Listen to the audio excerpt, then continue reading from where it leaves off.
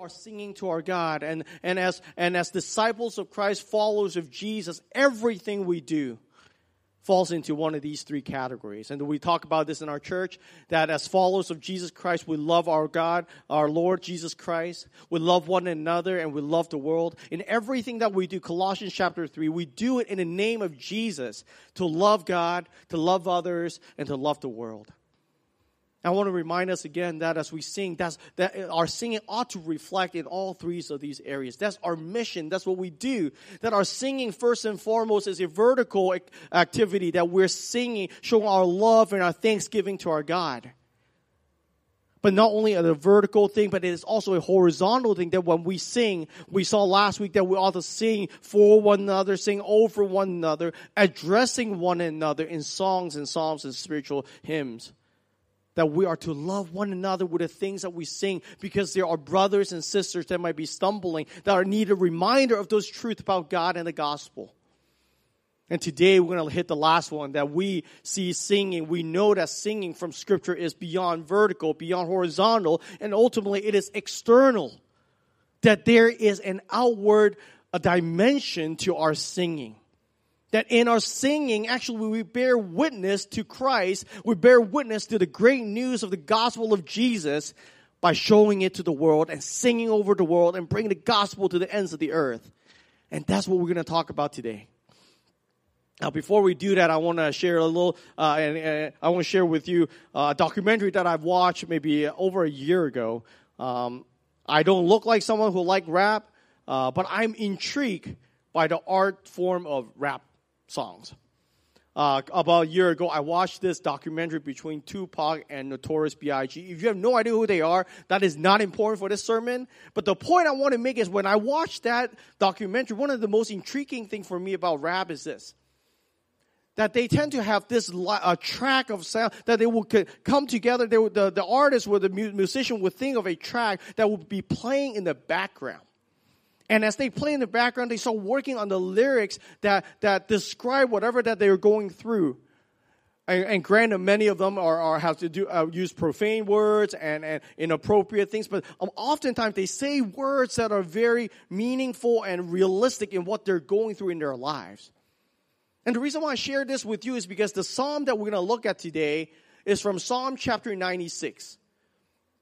In that psalm, we see that there is this track playing in the background that God keeps giving us to remind us of this important command that we have.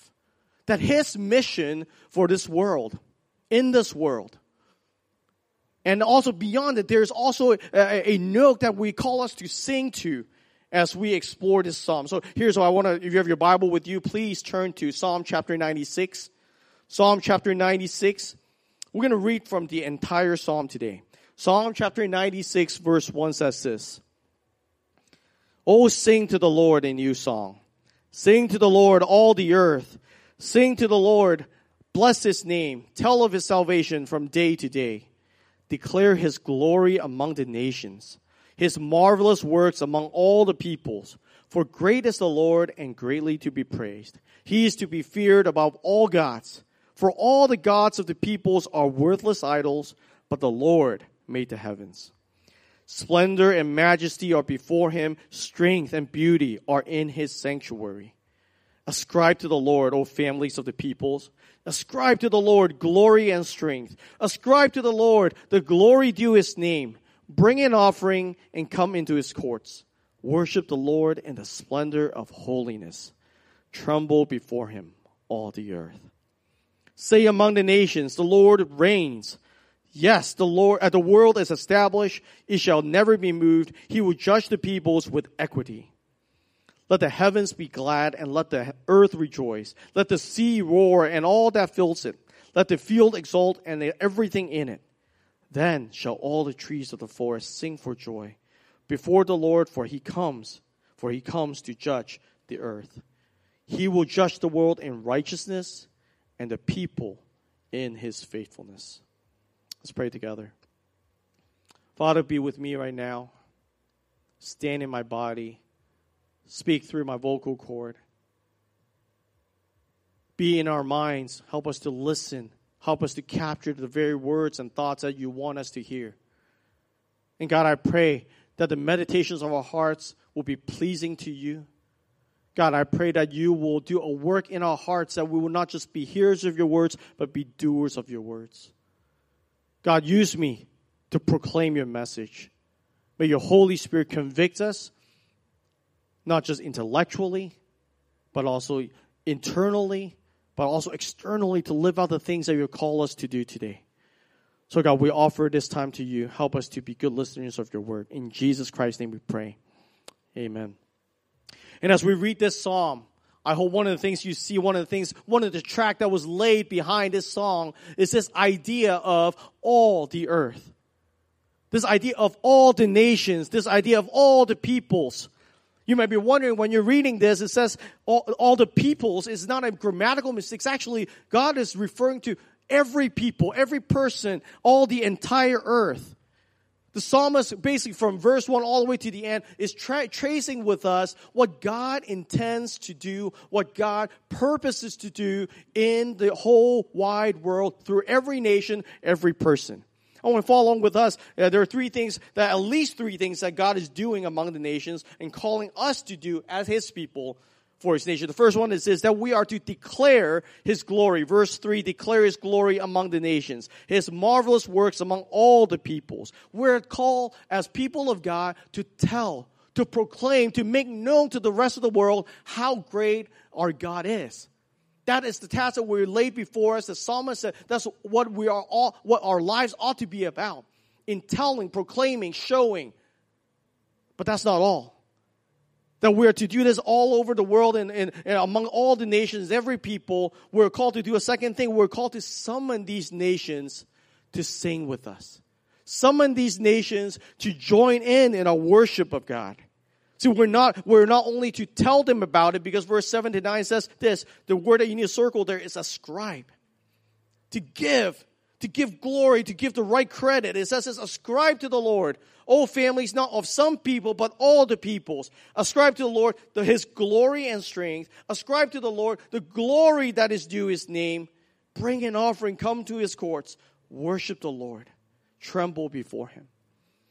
See, we're not only calling people, telling people about God, we're summoning Him. We're calling them to join us in this worship. What that really means is that we need to bring the gospel so that people will come under the direct reign and lordship of our Savior Jesus Christ. And when they do that, they become part of the worship. God has always intended for the whole world to be covered by His glory. He wanted to make known His glory to the ends of the earth. So we are to tell. So we are to summon and ask people and share the gospel and bring people to Christ. And here's the third one. We are to warn them of the impending judgment. While all that in verse 1 to 10 sounds really good, well, by the time we hit verse 13, at the end of verse 10, we see that God will judge the peoples with equity. Yes, we are to declare. Yes, we are to call them to worship. But here's the last thing. We need to warn people of the impending judgment. Warn people that one day God will judge all of us. You see, what verse 5 says is true for you and for me. That we worship worthless idols. We worship them because somehow we think that it works for our lives. Think about what's going on in today's world right now. All those idols, that the things that we put our trust in, are crumbling down. And what we need to warn of people at this time and as long as we live on earth, what God intends for us to do in this world is to warn them that there will be a judgment at the end, and not a judgment that's a biased judgment, because at the end of this psalm it says that God will judge the world in true righteousness. And while at this time it seems like all can go well, all evil is being allowed, God said we need to warn the nations that there will be a final judgment on earth. That we're all each held accountable to that. And so that's what God wants to do in this nation. And I want you to focus on particularly which nation. Because if you go back to this track that's going on in this song, the key word there is all. All the earth. God wants all the earth to know of Him. Wants all the earth to worship Him. Wants all the earth to be warned of the judgment. Not only all the earth, all the peoples, every people group, every ethnicity, among all the nations. You know, I pay money to learn Greek and Hebrew in seminary. You know, the word in Hebrew, the word all in Hebrew, have a very special meaning. It literally means all. That's it, all. It's the same thing as English, all. God is not satisfied with just some. He wants all. He wants all the nations, every people. This is why in Revelation chapter 5, we see at the final, we get a peek at that final scene in the history of the world, that people from every nation, every tribe, every tongue will worship the Lord. That's what God is gearing up toward. That's what God is doing in our world from the beginning in Genesis chapter 3, ever since the fall had begun. You look at the map here. I hope that you get yourself familiar with these two groups, these two activities, these two organizations called Joshua Project and Open Doors. There are many other organizations that does it, but I want to show you something here, because right now in this world there's over 7 billion people. There are many ways to categorize people by ethnicity, by various ways, by location, geographic location. But one way that God wants us to see in this picture of 7 billion people is not just by ethnicity, but by how reached they are. This picture is by the courtesy of IMB, International Mission Board. 2018, they put out this result. That in this world today we're over 7 billion people. And among these 7 billion people, there are two groups of people. One group is called the reached people. Reached people means that there are over 2% of evangelical Christians, churches that are residing and sharing the gospel in those people group. And there are about 45% of all the world, 75% of 7 billion people that are considered to living in a reached area. Meaning that they get a choice to choose not to believe in Christ. That they have access to the gospel, whether by print, by internet, or by a neighbor, by a church in the location. 45% of this world have access to the gospel, can make a decision to put their faith in Christ. And we ought to rejoice over the fact that the progress of the gospel, that's 45% of the people in this world. That's almost up to 4 billion people have access to the good news of Jesus. But on the flip side, here's the bad news. If 45% of people are reached, then that means there are 55% of people in this world. 4.4 billion people in this world who have never heard of Jesus Christ. That if you were to tell them who Jesus Christ is, they would think that they would be a foreign name to them. That means these people, even if they wanted to reject Jesus, they couldn't because they never heard of Jesus. These people are lived in places that they have no access to the gospel. There are no Christians going in. They are unreached because the gospel has not been taken to them. 55%. 4.4 billion people in this world today have no access to the gospel. When God used the psalmist to write Psalm 96, he is referring to the people. There are 45% that have heard the gospel. Now there are 55% that have yet to have access to the gospel. That's the nation. That's the people that God is referring to. It was Joseph Stalin who says this: one death is a tragedy.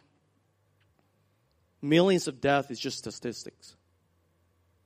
And I think sometimes when we look at a picture, a diagram like this, we can easily just chalk it up as a statistic. But every soul that does not have Christ, will end in eternal judgment by God. Man, nothing wrecked my spiritual life more than I began the habit of praying for these unreached people group. I encourage you to go visit the site joshuaproject.net, to go visit the site opendoorsusa.org, and just start praying for these unreached people. Every morning I open up my app to look at the people group that I'm praying for. I walk away just wondering how on earth can people not know about Jesus? When the news of Jesus everywhere in this country, there are places in this world that have never seen a Bible, never seen and met a Christian that share with them about the love of Jesus. How could that be? And that is exactly what God is calling us to do in this passage. That He is to declare the goodness to those corners and crevices of the world and nations, people groups of the world that have yet to hear about Christ. And here's the crazy thing God said. He wants to use you and I to do that. God's plan to declare His glory all over the world is not by dropping Bibles all over the place, mass producing that on the internet. He said, I want to use you and I as the people of God to declare, to tell of the marvelous deed, to warn them of the judgment, to bring them into salvation. God has always been in the process of bringing people to Christ. God has always been a missional God. If you join us in our sermon series, last sermon series, we track through the Bible, and one of the major point that we see, major truth we see, is that we worship a God who is a missional God. From the very moment when sin entered into the world, God has set forth a plan to bring lost people like me, like you, to restore us back to God the Father. He made people like Abraham, gave him a promise, not just to bless him, but make him to be a blessing to the families of the earth. You see, God never just blessed us so that we can be blessed. He blessed us so that He can use us to be a blessing for other people. God used Abraham. God used the nation of Israel. God took them out of Egypt. Why? Yes, to release them from fear, from slavery, but more than that, God is making them, in Exodus 19:6, to make them a kingdom of priests, a holy nation, so that the people outside of Israel will look at them and say, wow, they are so attractive, so beautiful, so contrasting to the world, that it will draw them to want to come to believe in their God. Even in the law that they believe in, the law that God gave them is not to restrict them, but to show the rest of the world what a great God that they have. Deuteronomy chapter 4 verse 7 says is for people, the purpose of the law is for people to ask this, for what great nation is there that has a God so near to it, as the Lord our God is to us whenever we call upon Him. Even when the Israelites were in disobedience, God continued to call them, to preserve them to be like to the nation. Isaiah chapter 49 says, I will make you as a light for the nations, that my salvation may reach to the end of the earth. God's purpose and intent has always been bringing His glory, His goodness to all the earth, every nation, every people. And that's not just in the Old Testament. I can go more and more. Even in the New Testament, look at what Jesus called Himself as He entered into the world. He said, Jesus, I am the light of the world. But before He left and went back to the Father, He started telling us that you are the light of the world. That you are to bring this light of Jesus into the world. When He left, right before He left, He gave us a command, one that we recite in our church. In Matthew 28, go and make disciples of all nations. In the early infancy stage of the New Testament church, God gave them a command again before Jesus went back up to heaven. That you will receive power when the Holy Spirit comes upon you, and you will be my witnesses here in Jerusalem, in Judea, Samaria, and to the end of the earth. Man, I hope you're not tired of me telling you that this is God's purpose to do this to the ends of the earth, to bring the good news of Jesus to the end of the earth. Because 1 Peter reminds us, the Apostle Peter tells us that is exactly what we're meant to do. That you and I are saved to be a chosen race, a royal priesthood, a holy nation, a people for His own possession. Is it just for us? No. It's that so that you may proclaim the excellencies of Him who called you out of this dark world into His marvelous light. You and I are made to do this. You see, when Jesus saves us from our sins and gives us eternal life, He didn't just save us from sin. He actually saves us for His purpose. Oh, yes, we get the benefit of the gospel and our salvation, eternal security. But more than that, God left us here on earth for a purpose. You and I are made to enjoy God, to worship God. And while we're on earth, to bring more people, all the nations, all the people, all the earth to come to know Jesus. What that means is this, that as Christians that follow Jesus, you cannot just say yes to the gospel and receive salvation and say no to the Great Commission. What that means is that you, as a believer, you cannot say yes to the gift of eternal life and then say no to the call to mission. You can no longer just say, I want to love Jesus with all of my heart, and yet sit idly, have no concern of a lost world that's perishing with an empty heart without Jesus. We as believers are called to go to the nations. And it is until we figure that out, until we align our lives to that calling, we will continue to feel restless, empty, purposeless in our lives. And what I'm saying here is not that everyone needs to be a missionary, everyone needs to be a pastor. What I'm saying is that all of us are called to be living our lives to bring the gospel to the nations. You can have the greatest career, you have the greatest family, the greatest possession. It doesn't matter. You will be sick to your soul unless you figure out your life is meant for something more. Your life is meant to declare the glory. Your life is meant to show the greatness of God, to show the world the splendor, majesty, strength, and beauty of our God. And when you figure that out, it will not matter whether you're living in China, Korea, Africa, Azerbaijan, here in Los Angeles, what job you have, how old you are, how mature you may be. It will not matter one bit, because you will start realizing whatever you do matters, because that is the calling that God has placed on your life. And you can do that as a teacher. You can do that as a stay-at-home mom. You can do it as a video blogger. Or I think the kids call it vlogger, something like that. You can be a student and still bring the gospel to the ends of the earth. When I think about people who align their lives to the global pursuit of God's glory, I think of my friend Ed Oyama, a college friend. He was serving overseas for a while, both in Asia, in Central Asia. But God called him back here now. He's serving at Cal State Long Beach. He's reaching out to college students. And you would think coming back home, that actually took him away from the global mission of God. And in fact, that was furthest away from the truth. Every summer, Ed and his family and some of his co-laborers will go back overseas to run these summer camps that get opportunity for people to come to know Jesus. And even coronavirus can't stop this. I just saw his post yesterday on Instagram. They can no longer physically go to Bishkek in Kyrgyzstan to run these gospel camp for them. You know what they did? They're going to do it through Zoom. You see, you don't need to be physically there to be participating in the global mission of God. You can do it right there in your own backyard and have a gospel camp to reach out to people. And here he is encouraging the people. You see, most of you cannot put a finger on where Bishkek is on the map. It's literally halfway around from where we are in Los Angeles. And yet, my friend Ed is aligning his calling to the global mission of God. And he's doing great work, bringing the gospel to the ends of the earth.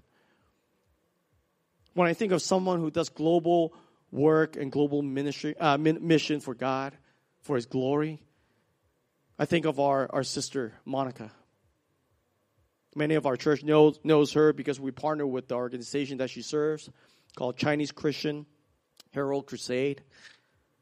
Here she is in Los Angeles, putting together programs, after-school programs for kids, summer programs, spring break program, winter break program. Every time we have an event at church, that she always asks me, can I promote that? And she said, all you need to do is just give me a flyer. I can disseminate that for 500 parents. Parents who are living in Los Angeles, who has ties back to also in China and different parts of Asia. You see, when she ministered to these families, she is not just ministering to them alone. She's actually bringing the gospel to these families, and as these families starting to receive Christ and know Christ, they start sharing that with their family back in other parts of the country, in this world. I'm always amazed the amount of work my sister put in to serve the kingdom of God in a global mission.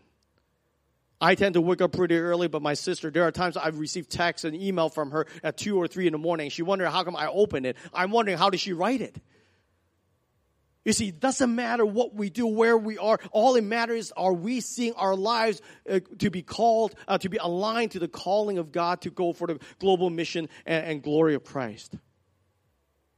I think for many of us, this quarantine time has been very clarifying, and if we want it to be. If you want to take a moment to be honest with yourself, it can be very revealing to us. Because I think if we're honest, some of us are sitting there and wondering, how come my life is so empty? How come I'm giving my life over to such shallowness of the world? Perhaps you were thinking, man, this was the life I dreamed to have. Stay at home, binge watch, Netflix, play video game, eat whenever I want. But 3 weeks into it, now you start to feel this restlessness in you. Yes, it's fun for a while, but now you're wondering, how there's something missing, that it's got to be something more in my life than to do what I'm doing. And I want to encourage you. Perhaps God is speaking to you how you can leverage what you're doing both at school, at work, at home, for the global glory, global mission for the glory of Christ. See, church, brothers and sisters in Christ, followers of Jesus, that's your calling, that's my calling. We are called, we are made to do this. And so all throughout this song, we see this soundtrack, this beat go, telling us about mission, about the nations. But here's another sound, another note that God is bringing. In fact, from the very beginning of the song, He hit this note of singing into the psalm. Not only are we to declare to the nations, declare the greatness of God, the marvelous deeds of God to the world, we're called to sing to God. Look at verse 1. Oh, sing to the Lord a new song. Sing to the Lord, all the earth. Sing to the Lord. Bless His name. I tell of His salvation from day to day. Let me ask you a question. Why do you think God will begin this psalm about the global mission, His pursuit of the world, of the nations and the peoples? Why would He begin by calling us to sing? That seems like the last thing that we ought to do. There's too much work to do, too much mission work to do. But yet the psalmist tells us that God, through the psalmist, writes to us and commands us to sing. And here's the simple reason why. I believe the reason why is because we can't call people to come worship God and sing to God, to know God, unless we ourselves are singing to God. You see, we can't summon people to go, come sing with us, come worship with us, if we ourselves are not worshiping and singing to God. You see, in the passage it says that we're supposed to sing to God, and as we sing to God, we declare to people, we start telling people, we start proclaiming to people, and even the natural world, God's physical creation will start worshiping God. Let the heavens be glad. Let the earth rejoice, the sea roar, the field exalt, everything in it, the trees of the forest sing for joy. You can't summon people to sing and worship God if you yourself are not singing and worship God yourself. The verse tells us in verse 1, oh, sing to the Lord. I want to circle this word, a new song. Sing to the Lord a new song. You know what a new song is? A new song here is not just saying every time you come to worship, write a new song. After all, not all of us are musicians. After all, not all of us are musically talented, gifted in that way. But what I believe the psalmist is saying is when we come to sing a new song, we're not singing a new song from a temporal, a time sense of that word new. What he's saying is that we need to come sing a new song because we have a vibrant relationship, a new experience of God, a ongoing, consistent, close relationship with God. So when we sing, we're not coming to sing an old song about something I've experienced before only, but that I'm singing that same song with a new experience of who God is. Let me unpack that a little bit for you. What that means is that when you sing, how great is our God, you're not singing only what the songwriter wrote, how great is our God, his experience of God, all the crumbles of your past, how great God was for you in the past. And while we ought to sing greatly, loudly for that, God here is saying, sing a new song, sing that new song of your experience of God's goodness. How great has God been to you today? Have you experienced that? When you experience that, sing it. Sing that new song to God. How great is our God? Sing it with vibrancy. Sing it with an experiential knowledge of what God is. When we sing the goodness of God, are we singing because God was good for us when we first put our faith in Him? Or are we singing that God is good today, even though I found out that someone in my family is suffering and dealing with coronavirus, that I continue to trust that God is good. He continues to provide a shelter, food for us. When you sing forgiveness of God, are you singing that God forgave you once? Or are you singing with a real new, up close and personal experience that God has forgiven your sins as you struggled, that He has held you, He has convicted you of your sin and forgiven your sin and released you of the shame and the guilt that you're facing? You see, I believe that our singing is powerful witness to this world. It is powerful witness when it is real for us. When every time we sing, it is a new song in my heart, that because I've experienced God so closely, that I know God, not just from cognitive sense, intellectual sense. I know God because He's at work in my life. Imagine a world, a non-believer come into our church when we can gather again physically, and we're all singing this new song to God because God has been so true to my life today, and He was true back then, He was true today. And I'm saying that, and how can a non-believer not be moved by that? And we are a world that can smell a fig from a mile away. But when non-believers sitting among us hear us sing these songs, might be just a whisper of a song, but they took a whiff of the fragrance of Christ in us. When it is so real that they know how we've gone through and walked with Christ, how Christ has been there for us, enough for us, and they hear that. I don't care how hard they might be. Man, I believe the grace of God can melt that heart. See, our singing can become a powerful witness, a radical witness to our non-believing friends. And that's why God says, sing to the Lord a new song. But perhaps that's also the problem for many of us, isn't it? That our singing is powerless because we believe in a powerless God. Our singing is a dull and boring song because we are having a dull and boring relationship with God. That our songs are weak, our songs are powerless because we simply are not trusting, putting faith in the God of the Bible, but we limit Him, put Him in a box, and we drifted away from Him. If that describes you, and if you're struggling, I want to encourage you. We're at a great opportunity this week as we enter into the week of Passion Week. Traditionally, we call it Passion Week not because we're passionate about, but because of the word passion means suffering in Latin. That this week is the week when Jesus will be celebrated on Palm Sunday, but throughout the week will get increasingly worse because the people will start turning on Him, ultimately ending on Him being on the cross. But of course, we know Sunday will come.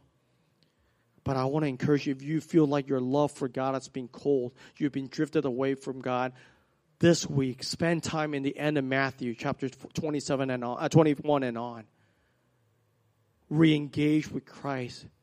Come before Christ and let Him speak to you on what He has done in your life. And so when you're singing will become alive again because of the grace and the mercy of God. Let Him remind you once again that He has no rival, that He had purchased you with His own life. See, our singing can become a powerful witness not only to the world, a lost world who don't know Jesus. I believe our singing can be a powerful witness for ourselves. Because we ought to sing a new song, to sing songs that remind us of the beauty and the treasure of the gospel that we have. Because when we start singing, being reminded of the greatness of God, the love of Christ, in spite of us, we start singing how beautiful His name is. And we can only sing that because we know how unbeautiful we were with our sins. That's the way to stir our passion for Christ. But this is the reason why we ought to sing of the mighty power of God that made the mountains rise, that spread the flowing seas abroad and built the lofty sky. We have this powerful God who created the whole world, yet He was willing to come on earth. Send His Son to come on earth.